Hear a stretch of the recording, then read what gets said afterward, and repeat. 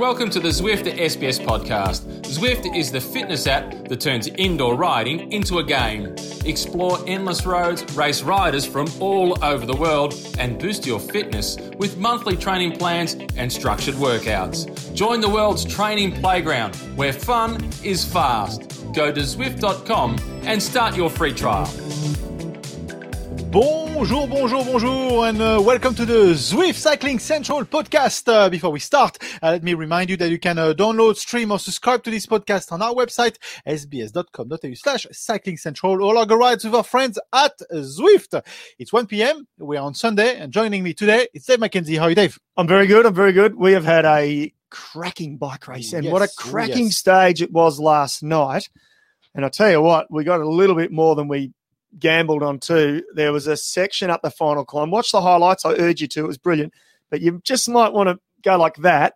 There's a section on the climb. As Matt Kennan said, I think the moon was out. Yeah. And Robbie said there was a sausage sizzle. There's some stuff happening there. Yeah. You may want to see or you may not want to see. Depending. It sort of goes, well, it's actually. Well, it's definitely SBS. It's classic SBS. SBS at 2 a.m. You know, those old movies you used to watch. Yeah. Anyway, okay, let's focus on the race. Let's get on the race. Let's focus on cycling. Did you expect it to be all about the green jersey? Good question. Good opening question. Yeah, Jeez, you've done your homework. Job, you know. Yeah. Look, it gave us a lot. Yeah. I'm not sure if I did or I didn't.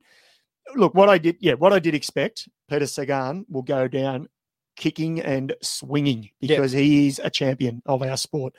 You think he's just going to roll into Paris and surrender that green to Bennett? No way. And Bennett knows that, by the way. And so that's what makes it even better.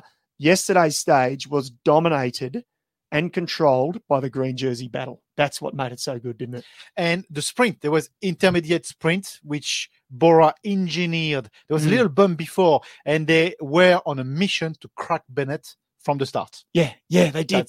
They absolutely. And it just suddenly happened, wasn't it? It was like a flick of the wrist. Suddenly, Bora went to the front. You went, whoa, and you could hear it in Maddie and Robbie's voice and Bridie. They were like, whoa, what's happening here? Here we go. Bora just put the pressure on. Bennett was right on the wheel. He knew he had to be there, and he just couldn't follow. His teammates tried to do everything they could. And from that point on, it was game on, basically all the way through to the finish. What a stage it was. Yeah.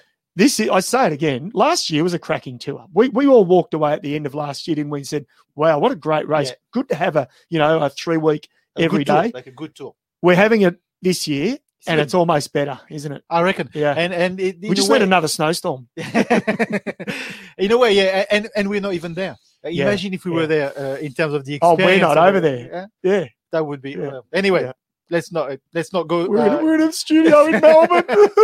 Let's not go there. Actually, let's listen to the winner of the stage, and we'll talk about how that win was engineered. It's Søren Kragh Andersen. Oh, I have no words. I feel emotions. I dream about this, but it's always hard to say I'm good enough before you have done it. But I'm just amazed, and I'm full of emotions. It's crazy. Yeah. What an amazing finish! Those last final 3 kilometers, you had dynamite in the legs. Yes. I had really good legs the whole day. Of course, you never know how good the other guys are. But my legs felt good the whole day. And when the moment came, it took a long time for me during the tour to get confidence in myself. But I knew, if I suffer, they all for sure also suffer. And then I just went for it, yeah. I suppose you were maybe inspired by young Mark Hirschi. Of course, it gives the whole group motivation, and we believe in ourselves. When you see this young guy doing these amazing things, of course, I also get inspired, and I believe a little bit more in myself as well. Yeah. And so much strength in the team. Tish Benoit was the first to give it a go. Yeah. Mark a few days ago. You again today. It's amazing. Yeah, it's like you say, it's amazing, and we also didn't expect to go so well. We are here with the youngest team in the tour, I think. So it's also with the purpose of future that we are here. But we are performing already, and we are just super happy. Yeah.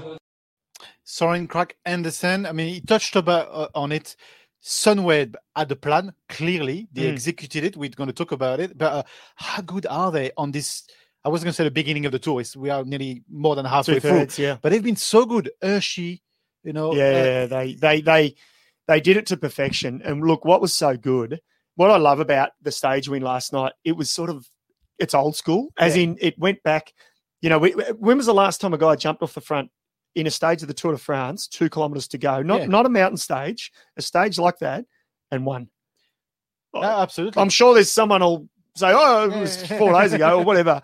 But no. You know, you can't, like Julien Alaphilippe win stage 2, but he had a climb to launch himself. Yeah. This was just across the top. There was a false flat or whatever it was. They all hesitated because they were on their hands and knees. Sagan had tried to go with the moves. Alaphilippe had tried. Everyone had, this was old school. This is Ekimov back in his heyday, jumping off the front with a couple of K to Co. Yeah. It was absolutely brilliant, but it took a lot of tactics and it took a whole team to make that, to manufacture it. There's a good comment here from Angus. Angus says, all Sunweb needs is some good climbers, and in a year or two, there will be the team to beat. Guess what? Romain Bardet is moving to Sunweb. Yeah. So that team next year, in the years to come, if they can keep that spirit, but they seem to be able to keep that spirit because, Michael Matthews, remember, Warren Barguil was there. They won the green. They won the polka dot a few years ago. There's a good atmosphere in that team, it seems to be. Yeah. And without digressing too much, because we did talk about it early in the first week, that is a great move for Bardet. Absolutely. And it is a great move for that team. Bardet, I think he is a bit stale. And taking away, he was riding well. It's unfortunate he's crashed out with concussion.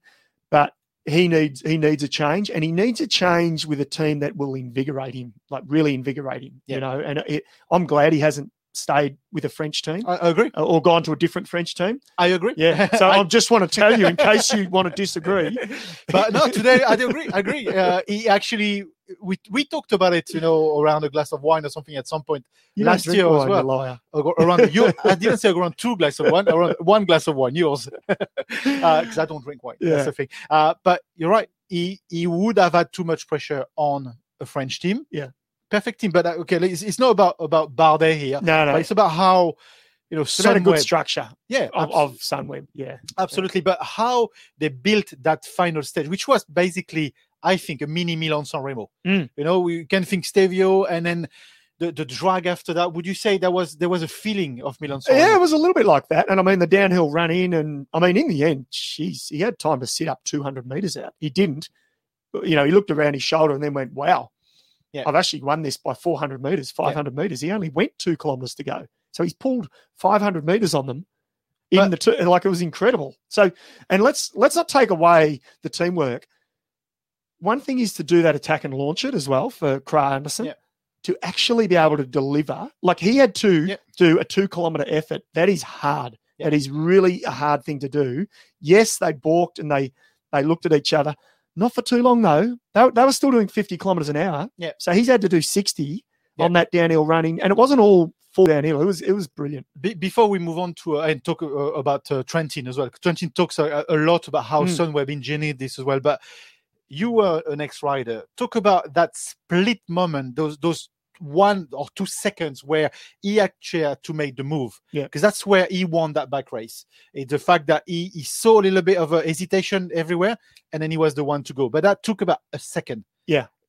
Does that it means after 150 or 200K, they still have to be really switched on. When you're on, it's instinct. You just know, and that instinct kicks in. You make all the right moves. You follow all the right wheels. You know where to sit in that group of 50. It's chaos. It's like chaos all around you, and you're moving slowly, and you can think clearly. And that is what it's like. When you're on, you're on. And sometimes the stars align. And yes, you sometimes need a little bit of luck, but you get good luck from good execution, and that's what Sunweb did. And you know what? It's not just us talking about it. There's Matteo Trentin in his post-race interview. Let's have a listen to him, and then you'll see. He compliments Sunweb, saying, we knew they were going to do this, and he explains why. And let's have a listen to him, Matteo Trentin. Yeah, actually it was in our race discussion this morning that Sunweb yesterday, they were hiding themselves, and for sure they will go again today. And to be honest, they got the strongest team into the final because everyone was committed from us and from Bora to let the sprinter behind. We did it. The guys made an amazing ride today. We ride. I think we show we ride for the victory. Me and Greg was left the two guys standing for the final. Greg followed the attack, and I was trying to sprint. It was super hard. The whole day we pushed on the pedal, and the final was even harder. So, yeah, it's like this. We just need to accept that someone was stronger. But with the commitment we show, I think we can look at the next Friday, because the other stage, I think they are way too hard. He said it all as well about the next week, but completely, it's very rare that when we look at all those post-stage interviews, it's always it was hard, or Pogacar it was easy, But most of them, it's all about themselves. It's very rare they talk about the opposition in such terms, saying we pushed on, Bora pushed on, we couldn't do anything about it. Yeah, and Trentin is a star in his own right. What's he won? He's won 4 stages, I think, of the Tour de France. He is an absolute star. So that's a massive compliment. And the fact that they knew it. But again, that clear thinking, that clear mind of Sunweb and Krah Andersen, and there's chaos all around you, and you go, oh no, I can just thread the needle here. Yeah. I can see victory, and this is how I'm going to get from here to there. Absolutely. Talking about the green jersey, so Bennett stays in green. He basically lost a few points. Didn't work out the best for Sagan in terms of the effort to reward. And that's sort of the song we're getting at the minute. He's putting pressure a lot on the team, but he doesn't get the maximum point delivery. And look, it's interesting talking about what Sunweb did and Krah Andersen and that clear thinking. Sagan last night, if you watched back the tape, the last 3-4 kilometres, he was jumping with everything. So he was too eager. He was too eager then to finish the job. And maybe the Peter Sagan in his best form would have jumped and gone whack straight across and then attacked away and soloed like Krah Andersen did. So he's not quite at that level. But when he was jumping with everything, I'm thinking, no, you've got to sit back. You've got to sit back and rely on a couple of other teams. You don't need to be doing the chasing. And that's what cost him that sprint. That's what cost him the first run across the line in the sprint for second. So he was 4th in the end. That brings me to a question from Owen that says, is Bora strong enough to keep the pressure until Paris, or will Sagan have to do it himself? Pressure on Bennett. Bora 100% are strong enough. They've proved they've done it twice now. So they will commit, and Sagan will, he'll crack the whip. The question is he good enough? I think he is. And either way, that doesn't mean he's going to beat Bennett. He's good enough to challenge all the way to Paris. What we're going to see is this battle just unfold day after day after day. Yeah. It's going to be brilliant. And he didn't, like you say, he didn't get the maximum points that he wanted, Sagan, but he got some. Yeah. But he didn't get the green jersey, but he gets Macca's orange jersey. Totally. Drew is actually saying, hey, they love the podcast, and how good is the orange jersey? I know. Sagan gets the orange. Yeah. He has to. Yeah. No contest? No. There are plenty of other great rides. Look, last night it was a hard one to choose because there were some great rides by a lot of different riders.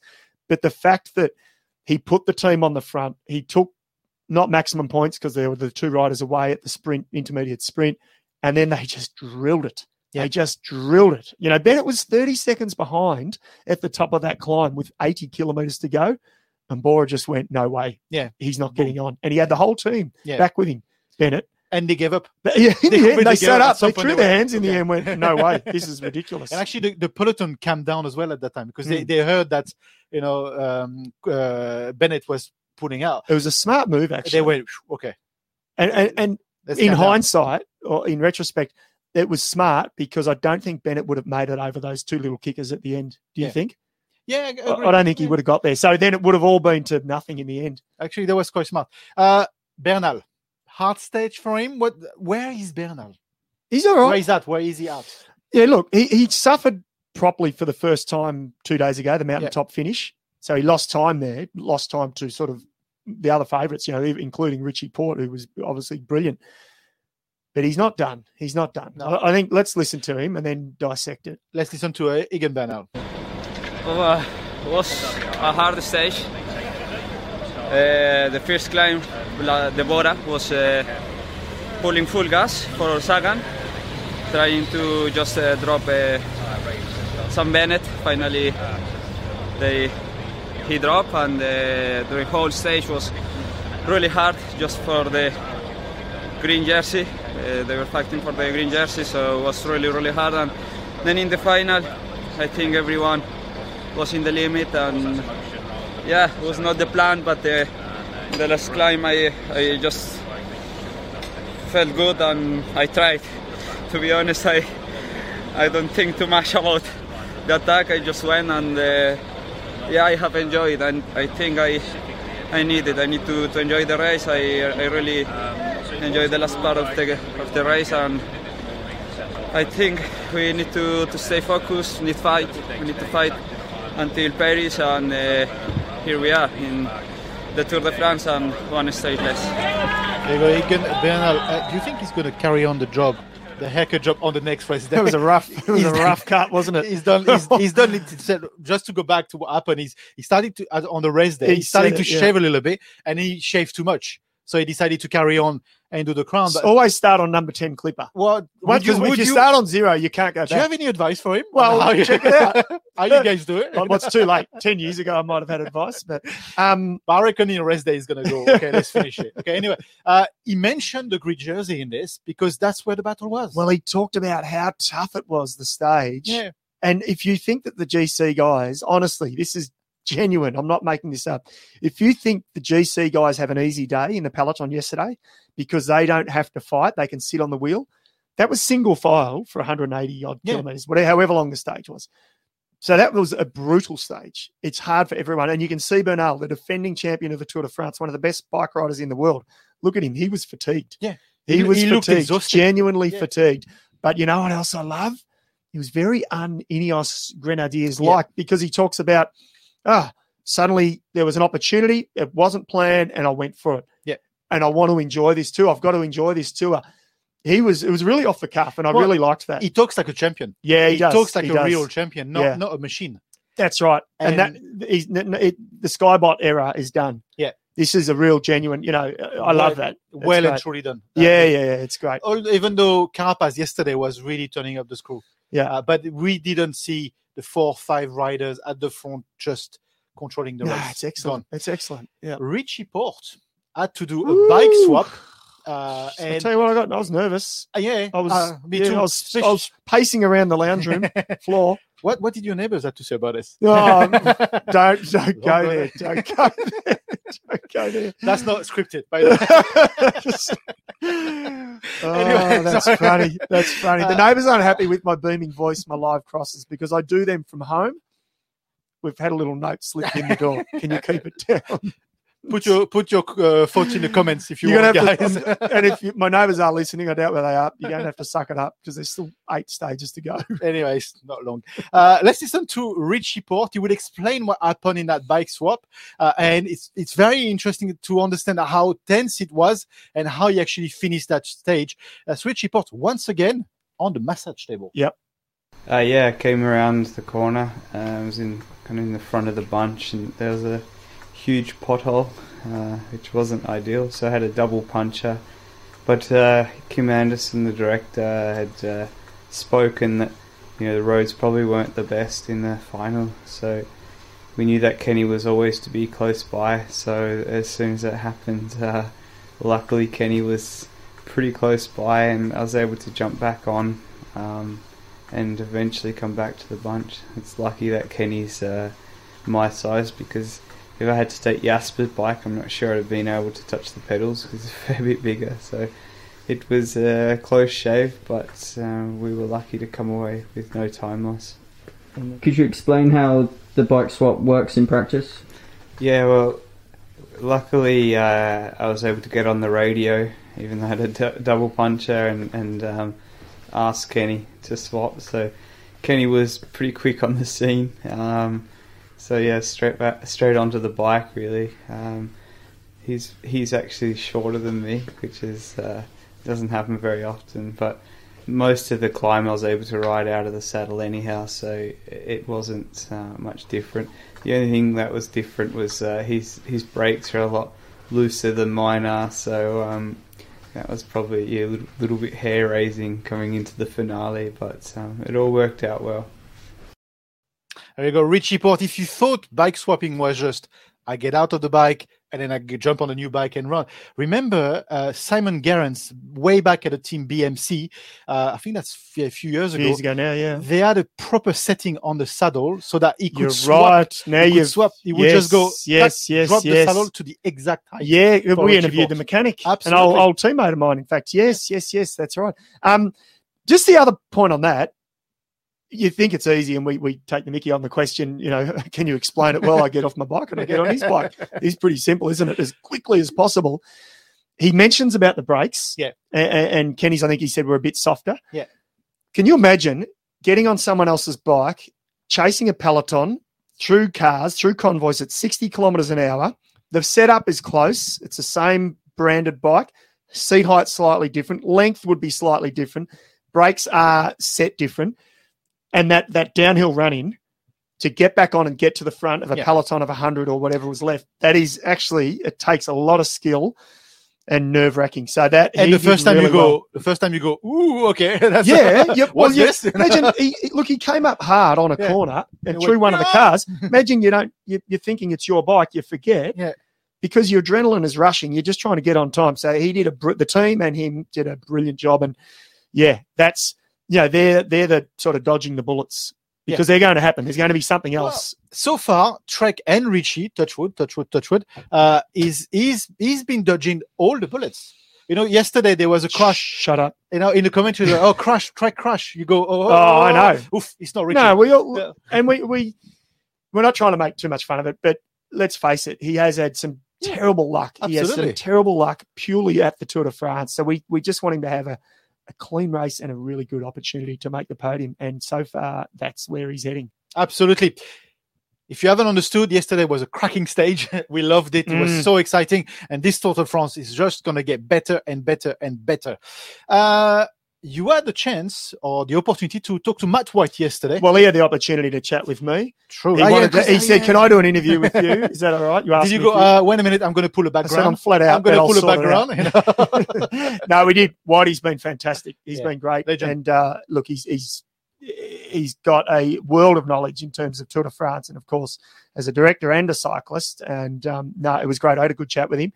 And he said some really interesting things. Absolutely. So stay tuned now because we are going to play this interview recorded yesterday with Matt White, and then we come back straight after this. Adam Yates, he's in a bit of a rock and a hard place, isn't he? I mean, he can't really go anywhere, and it'd be a bit of a waste, I think, for him just to sit up and lose 20 minutes just in order to go for a stage. How do you and him and the team try and manage his opportunities, I guess, moving forward, and I guess more so post-rest day? Yeah, I think we're going to know a lot by tomorrow afternoon. I think tomorrow is a brutal day. It's 100 kilometres of dead flat, but then there's 3,400 metres of climbing in the last 75k. So myself and Adam, after the Dauphiné, we did all these alpine stages, and it's a tough day. The two climbs before the Grand Colombier are actually harder. But just the length of the Grand Colombier is really tough. So I think tomorrow, hoping for Adam's sake and for our sake, he's either on a very good day and can follow the best guys, or he has a bad day because we've already spoken. If he's on a bad day, we didn't come here to finish 13th. And if he has to get right off general classification for what is going to be an action-packed last week where there is still a lot of chances for the climbers coming up. And just for a moment, if you can, put your Australian hat on, Australian pride. We've all been pretty happy with Caleb Ewan, haven't we, so far? Richie Porte, though, I thought he was impressive last night.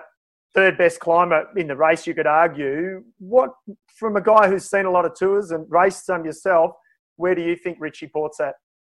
I think he's in a good place. I think usually for Richie, the most dangerous part of the race is the first week and that first 10 days, because usually in that first 10 days is where you have your crosswinds or where you have your splits and you have your technical riding, which sometimes he does get caught out on. And I think we're past that phase now. Famous last words. But we've got a lot of mountains to come. And basically, if you've got legs, you're going to be able to follow. And he showed he certainly had good legs yesterday. And if he doesn't have a bad day, he'll be in that group of guys that would, at the moment, it's still very, very tight for those podium spots. So, until he has a bad day, he's still in the mix. And all things going well, I think he could really battle out for a an outside chance to arrive on the podium here. I've asked you about this, and we spoke about it probably pre-Tour de France. How tough is this third week from what you've seen in the past, all the tours you've been on? Because to me, you've got to go back more than 30 years for a harder third week, or even from now to the finish. It's pretty brutal, isn't it? Yeah, it definitely is, Dave. It's tomorrow, obviously, a very, very tough tail end, and then you've got a rest day, and then it's 3 mountain stages in a row. With the last two, I don't know, what is the Queen stage here? Is it Wednesday or is it Thursday? On paper, Wednesday looks tougher because there's the 2 longer climbs, which are brutal, and especially the climb to Maribel, it goes to 2,300 metres. The last 6Ks on a brand new laid bike path with ramps of up to 20%. And then the next day, on paper, it looks solid, but Adam rode the course 2 weeks ago, and there's hardly a metre of flat. And then you've got the epic 2 kilometre dirt section across the top, and then descending down to a final climb. So it is very condensed. It's more like a last week of a Giro d'Italia. Yeah. Well said. And just finally, and it's let's fingers crossed. So I don't want to end it on a negative question, but the COVID testing, I'm presuming, happens on the rest day. You guys have had 1 positive test. What can you tell us? Because there's been some confusion. If you have a second positive test, touch wood, you won't. But there's 3 other teams in the same boat. What can you tell us about that? And how do you all, the teams, feel about that? Yeah, so all the testing has been reset. So unless there's any positives between now and Monday, which means that you've got someone has severe symptoms and they need to be rapid fire tested, then all the teams start on Monday with a count of 0. So we've got our team has the same chance of anyone else of getting 2 positives on Monday. And I was then Matt White for Mitchelton Scott. It's always good to have a chat with him. Yeah, absolutely. And the fact that they've reconned a lot of the stages in the last week. Remember, we spoke to him while they were reconning the stages. Correct. Yeah, true. Right. He was out the back of Grenoble. Yeah, something like this. On top of one of the mountains. That's right. 2,300 metres, the Mirabel. I've seen a overhead vision cam, like a drone vision of that climb he spoke about, the brand new laid concrete sort of goat track, if you like. This is going to be spectacular. Now, remember last year, I'm just going to plant a seed in everyone's head. Egan Bernal, the last 3 stages, the last 2 massive alpine stages, went way over 2,000 metres. It was like he just grew another leg, Bernal. Yeah. He was always good. He was getting better and better, but he just went to another level. So no way am I writing Egan Bernal off. Very interesting. In terms of the expectation for next week, and then we talk about stage 15 that's coming up tonight, but can we safely say the proper Tour de France climbing mountain starts now and all the way to Paris? Well, I reckon if you threw that question to a few of the GC guys, they would punch me. They'd slap you across the head. So, mate, it started a week ago.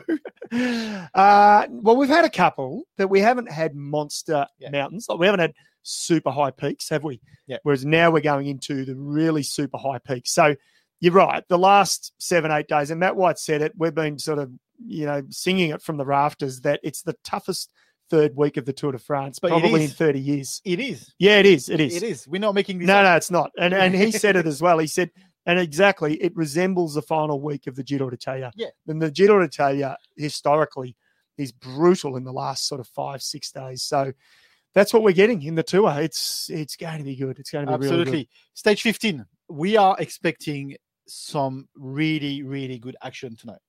We are. And as Matt White said, the 2 climbs prior to the Grand Colombier, the mountaintop, they're category 1, but he thinks they're harder. It's just that Grand Colombier is 17 kilometres in length. Yeah. But you got a monster day, a lot of flat roads before, and the intermediate sprint comes after 52 or 3 kilometres. Do you think Bennett is already going far out this thing? Oh, yeah. Looking at the details. 100%. 100%. Yeah. It's flat, though, leading into it. So is he one of the guys that is having one of the hardest tours? He's having nightmares. He's Peter Sagan. This man here, he's in his head. He's in his bedroom, in his nightmares. With the yellow hair. Yeah. They can't be next to each other. And I mean, let's remember they were teammates at Bora. Of course, Bennett was at Bora. He couldn't get his start at the Tour because of Sagan. You know, they didn't want to take too many sprinters. So there's a lot more in that battle that just the jersey as well. There's a bit of a pride battle. Yeah, 100%. So we've got the race. We've got the first part of the race, which is all about the green. They will get to that sprint. It'll be done, and the sprinters effectively will just sit up. They'll stay in the peloton, but they will then take a back seat, and then it will be all about the GC race. A breakaway will get away, I think, unless Sagan and Bora back him in and tries to take it to a sprint and a full-on sprint where Sagan gets a sort of a better lead out because he's lacked that. So that I'm not too sure about what will unfold, and then it will be all about the GC. Yeah, and maybe a climber. An opportunist climber could get away and win the stage. But, I don't know. Martinez? Maybe. Yeah. EF have been excellent, haven't they? Look, there's a couple of other teams. The Frenchman. Cosnefroy? No? No, I don't think he's got the quality. Is he going to lose the polka dot today? I think so. Yeah, I think so. Yeah, I think we'll see a real push now this is proper mountains today. Yeah. This is a serious mountain stage, isn't it? Before we move on, there's a couple of questions from our viewers. Feel free to put some comments, and I'll read some of the questions here. Jesse Boyd that says, will we be seeing bike changes on the time trial stage at the end? And if so, pros and cons of it, and then could this be good for Richie? 3 questions into one. Good question. Gee, you're jumping ahead a bit there, mate. But that's all right. I'll answer it. Good question. I'm listening to the answer and I'm rehashing this on the next podcast, so I look clever. I believe yes, because I've already heard it in an interview. It might have been with Alan Piper, in fact, from a few days ago. He touched on the individual time trial and said bike change. So there's no cons. It's only pros because they won't do it unless it's a positive. So there's no, I mean, well, if you want to say a con, it's the seconds you lose from the bike change, but they'll be that slick in their bike change. They'll barely lose anything. And that first, it'll be about 28 kilometers. I think it's a 34 kilometer individual. Yeah. So 28 kilometers is relatively flat. We've driven a lot of that road into the lead up to Planche de Belleville. But then it's a wall. And then it's a wall. So you do not want to be on a time trial bike. No way. I can't imagine anyone would be. No. Even the likes of Tony Martin, I doubt he might go for it because it is the penultimate stage. You'd switch bikes 100%. Bikes are so technical advanced now. The benefits you get from a TT bike far outweigh a road bike. We know that. But then likewise, a TT bike is so sort of stealth, aerodynamic, et cetera, slightly heavier. It just won't cut it on that 6 kilometer wall. So they'll have to do it for sure. Absolutely. So pick for tonight? I'm not telling. No, I'm not telling. Because with tipping comps heating up, I don't want to finish last. Bridie O'Donnell, she has cemented her position at the bottom of the tipping table. We know Bridie is watching this podcast. So. Totally. She got our official tipping commissaire Mark Fallahay, who does a fantastic job. But he had a slip up and he gave her 12 points. It's like, I saw that, it's the golf system, ladies and gentlemen. Obviously, the lower the score, the better you are, and that's the winner at the end of the whole 3 weeks. So he gave her 12 points instead of 11. She was quick on the trigger and said, hey, why have I got 12 and not 11? And he's like, all right, okay. So it's been good. It's been fun. It's been so fun. So I'm not giving you a tip. That's the long answer to you not giving me a tip. No, I don't know. I'm not listening. Go on. I'll give you a broad tip. And I'll go out. I think it'll GC battle. Yeah. So a GC rider will win the stage. That's what I think. I agree. Giro Rossa. Yes. That's exciting. And it's highlights again on SBS. Remember, Annemiek van Vleuten did really well. She is brilliant. Yeah. She's absolutely brilliant. She won the stage. She's the world champ. It was a brutal second stage. Remember, stage 1 was a 17-kilometer teams time trial. Stage 2, really tough, 125 kilometers.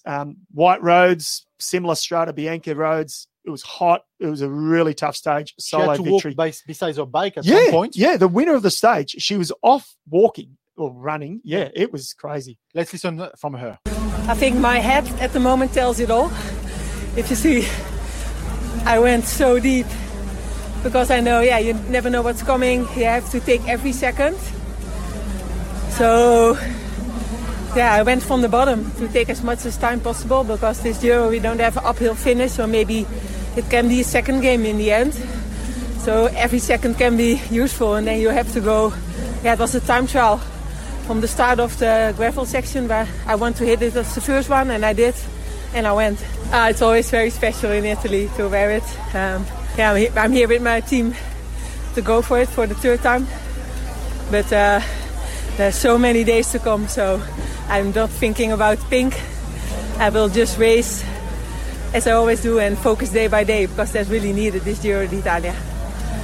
And remember, she won it last year. She's won it the last 2 years. Yeah, last 2 years. So she's an incredible athlete. Yeah. She is. I'm almost sad she's leaving Mitchelton Scott, because I know she's got to move on, and then she's moving to Movistar, but she's been bringing so many victories, so many highlights on the Australian team that I'm actually sad she's leaving the team. Well, yeah, look, it's true. All good things come to an end is my philosophy on that. And the other thing is, they're a super team. Yeah. Like, they're one of the strongest teams in the world. So in a way, I like the fact it now makes it a slightly more even playing field, I think. And I think it's great that there's these other teams are obviously their budgets are growing a little bit, which is fantastic.